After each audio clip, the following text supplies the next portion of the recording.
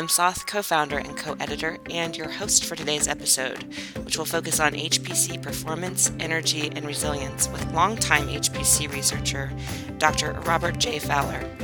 Dr. Fowler is the Director of High Performance Computing at the Renaissance Computing Institute at UNC Chapel Hill, or RENCI, as it's known. Prior to that, he was at the Center for High Performance Software Research at Rice University.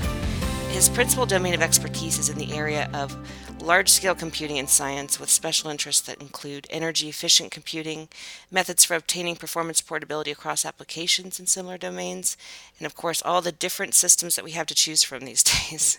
Hi, Dr. Fowler. How are you? Thanks for joining. Oh, hi. Pleased to be here.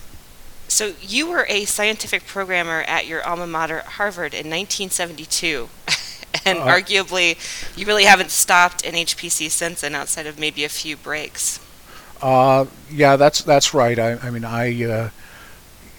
worked in kind of a lot of areas, kind of generally at the cusp of computing theory, languages, and architectures. And for a long time, the focus was more on distributed systems, and over the past, let's say 20 years or so, the emphasis has shifted towards mainstream HPC.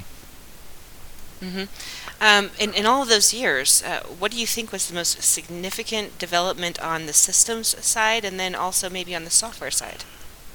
Well, on the systems side, the most significant development was the rise of the integrated circuit and the scaling laws that apply to them. So, everybody knows about Moore's law, which is, basically the observation that the amount of stuff you can put on a chip is doubling every 18 months to 2 years, and that kind of got adopted by industry as a kind of a driving milestone, and so industry worked very, very hard to try to keep up with that pace, and that basically produced bigger and bigger chips.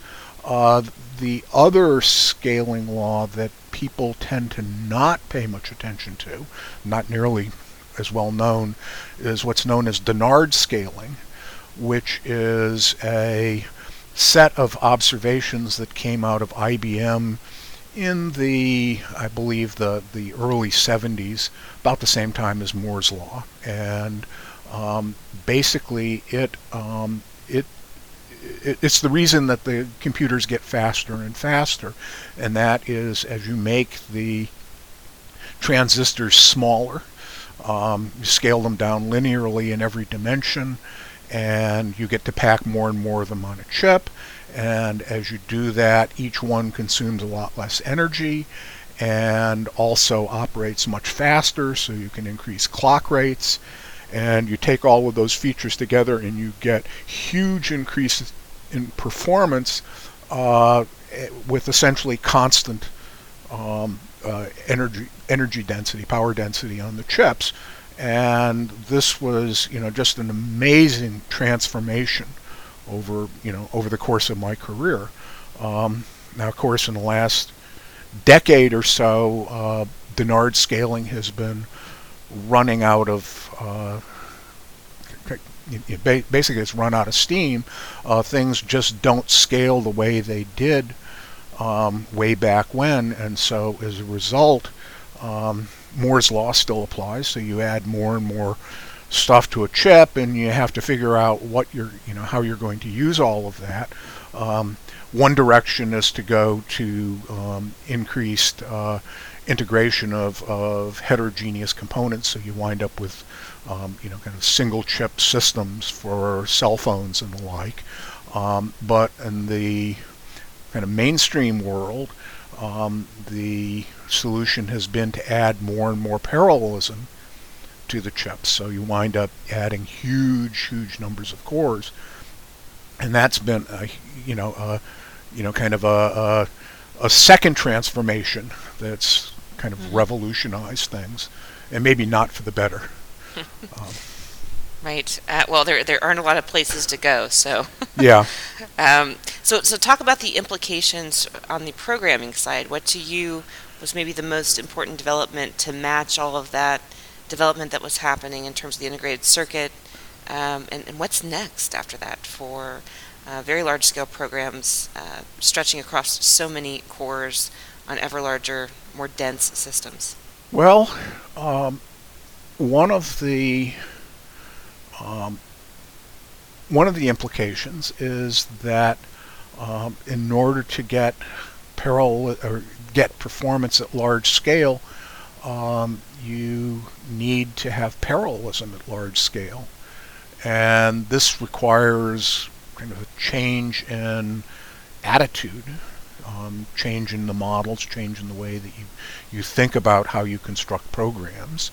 Um, you know, the most of the programming languages that we have today are still kind of sticking with the kind of traditional sequential model, although you're adding threads and processes and the like to add parallelism. But they're, essentially it's groups of communicating threads rather than any kind of basic low-level system-wide parallelism.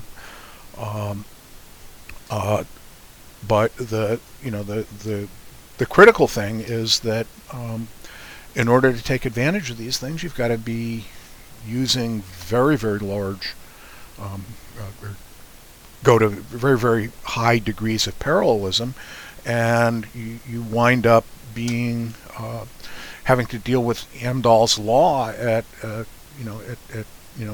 unprecedented scale. If you've got 10,000 way parallelism, slight imbalances in your program wind up wasting huge amounts of resources, right? As 9,999 processors wait for the slow one.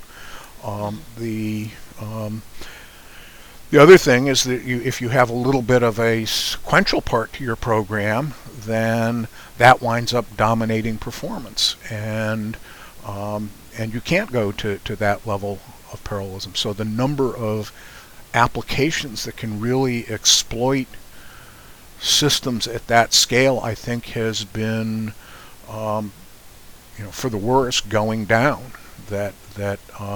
You really need to be working in domains where the problem itself has these huge levels of parallelism that you can exploit.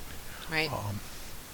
With all that in mind, as you look at some of the different architectures that are on the horizon for exascale systems, which will ostensibly be here pretty soon, they say. So we have things like vector-based architectures. We have things like the K-computer and the Sunway Taihu light computer in China, and obviously just pure CPU-based systems, GPU-accelerated systems.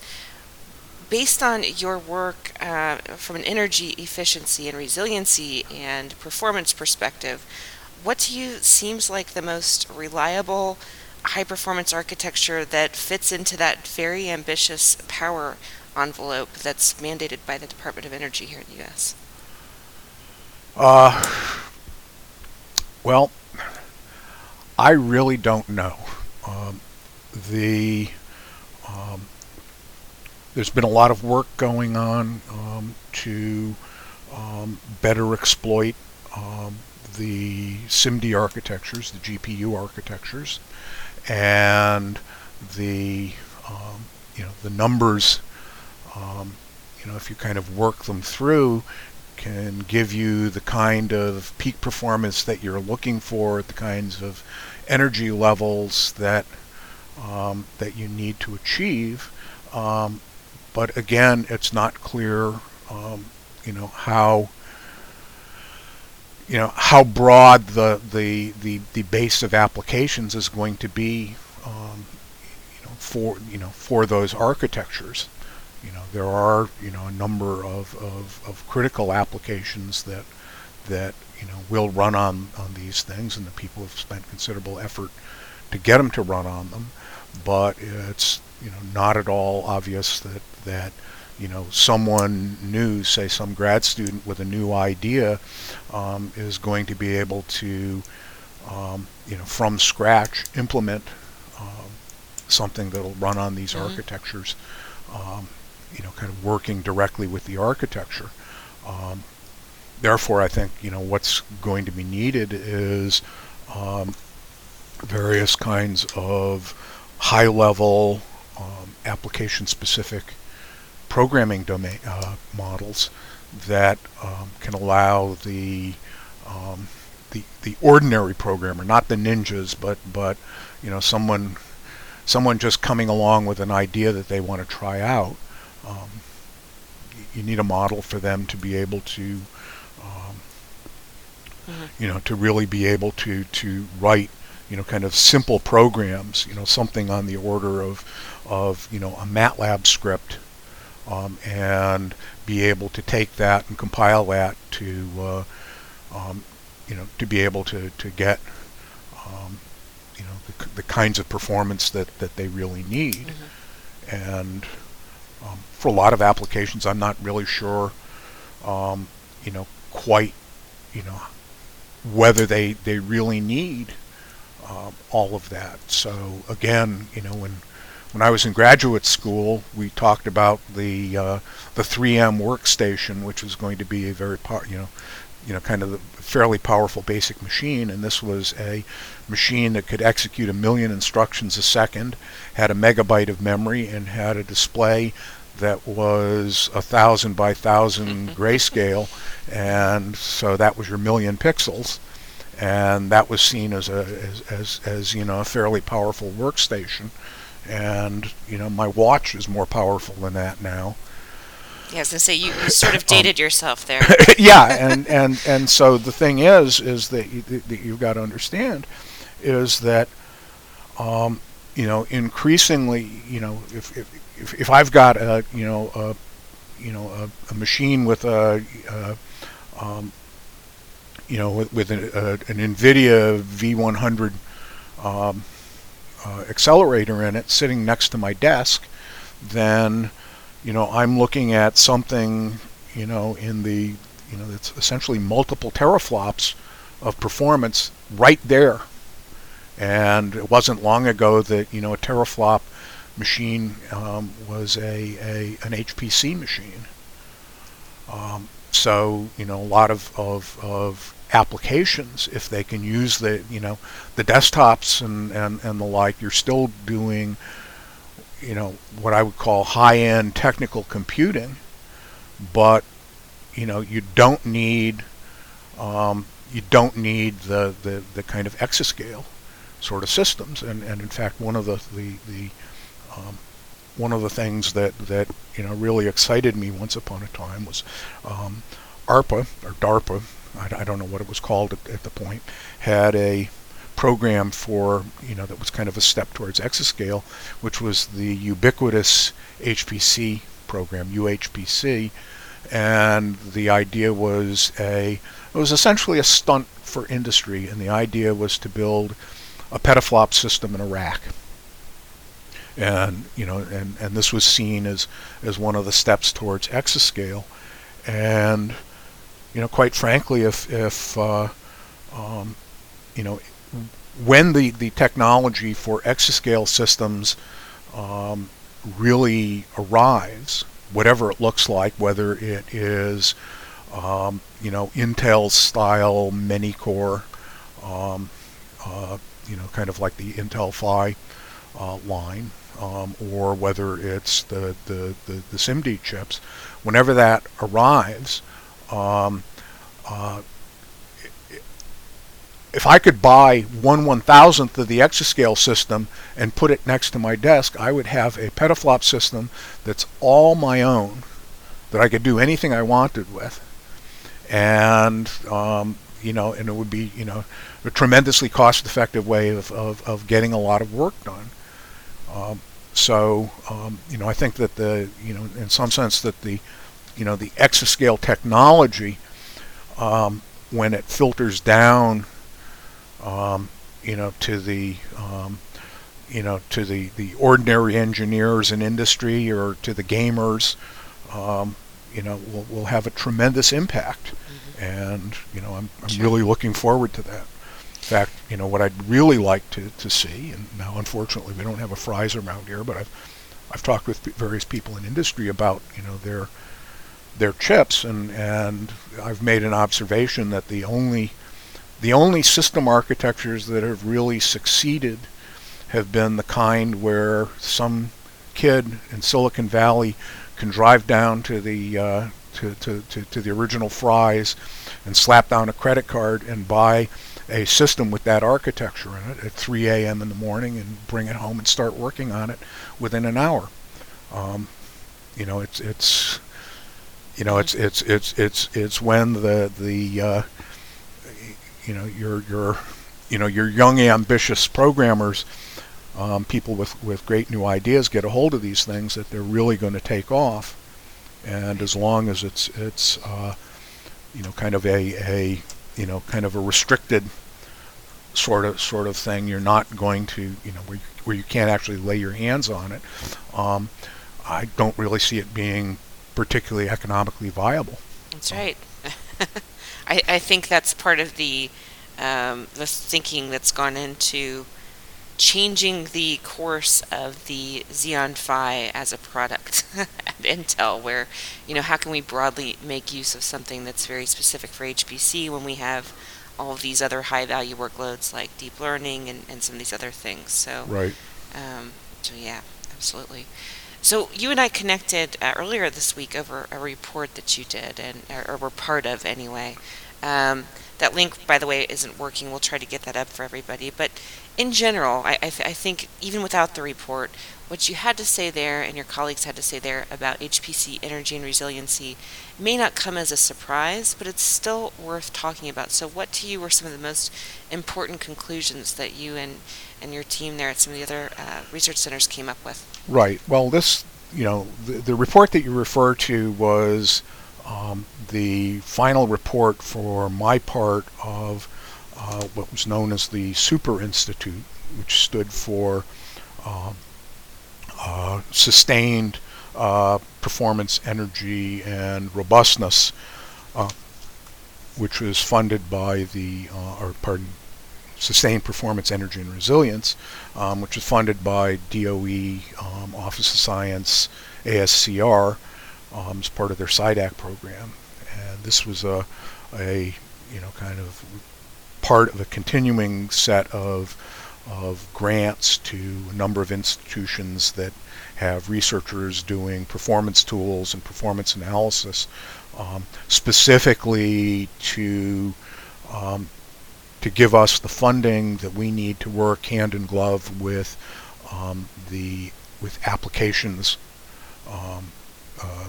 developers on the high-end DOE systems. Our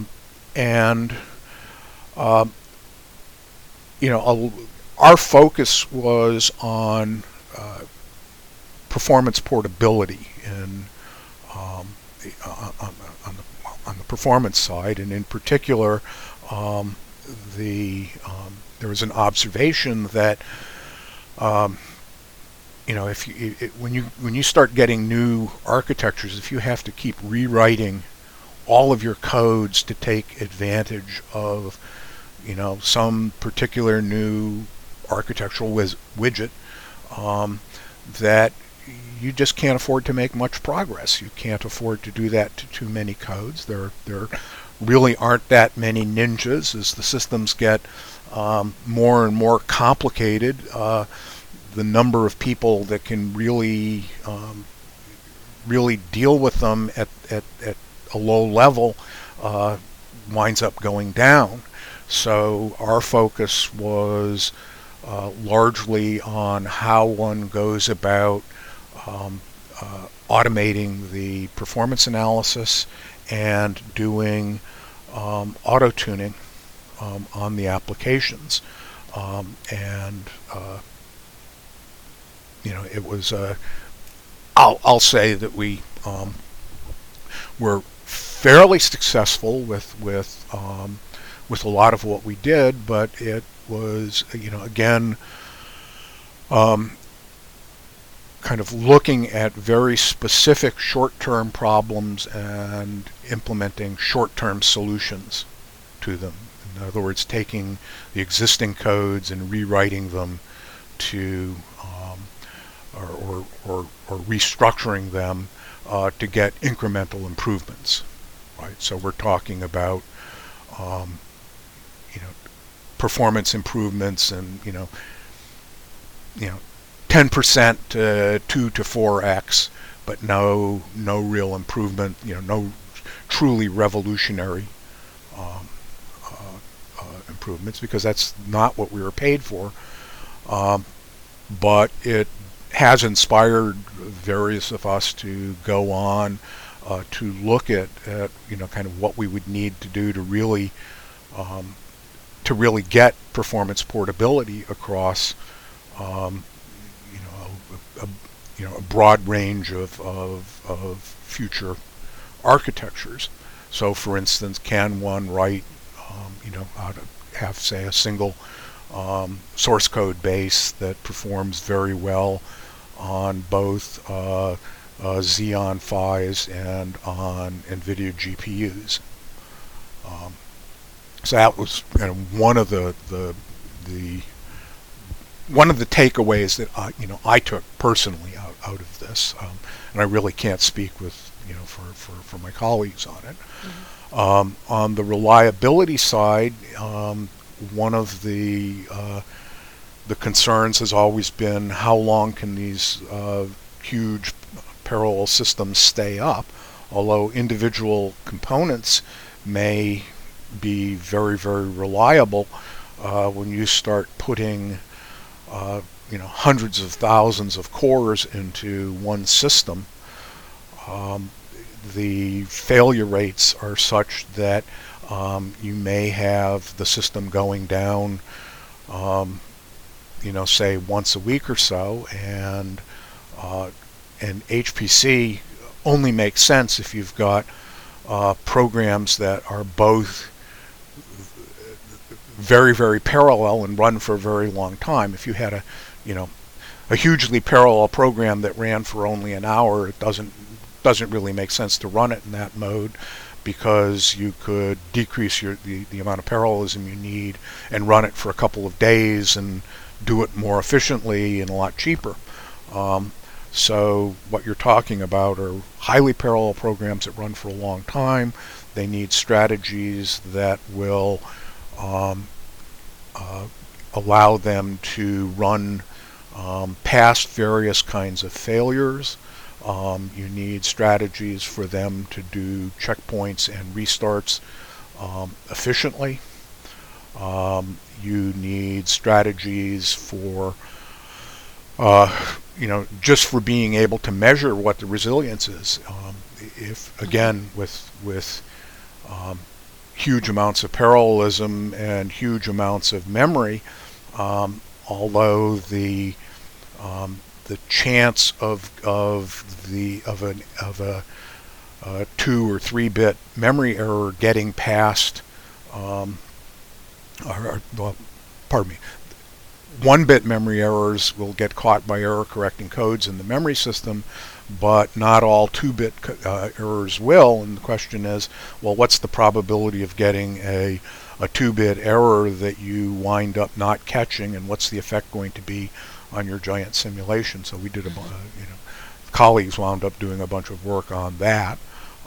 Other reliability lessons that we took away were that if you're doing production science, you're not necessarily just running single huge calculations. What you're doing is sensitivity studies, where let's say you had an exascale system, it may be a lot more useful for you to do 1,000 petaflop runs and to collect statistics about that, rather than just a single run.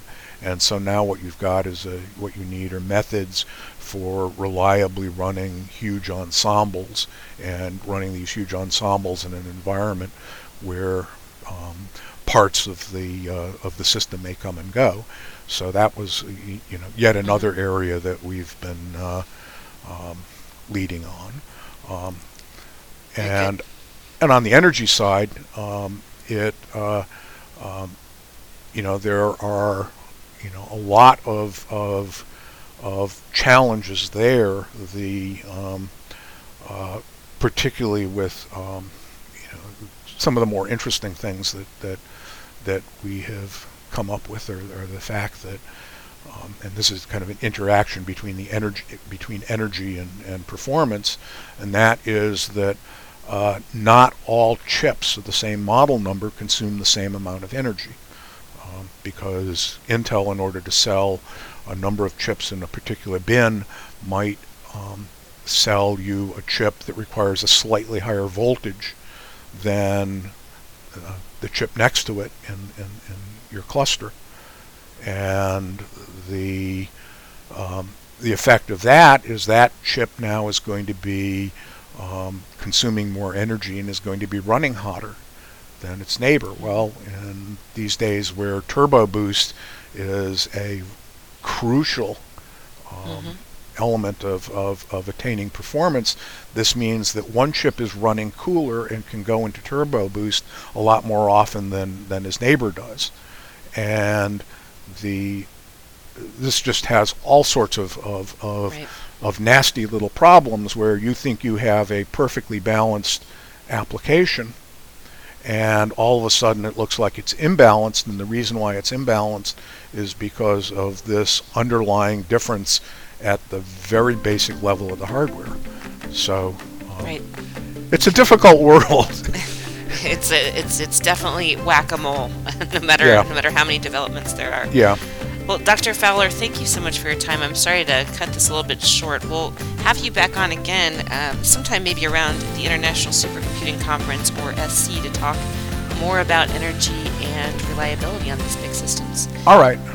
All okay. right. All right. Thank you Well, so much. All right. Thanks, great. everyone, for listening. Have a great day. Okay, great. Okay, bye.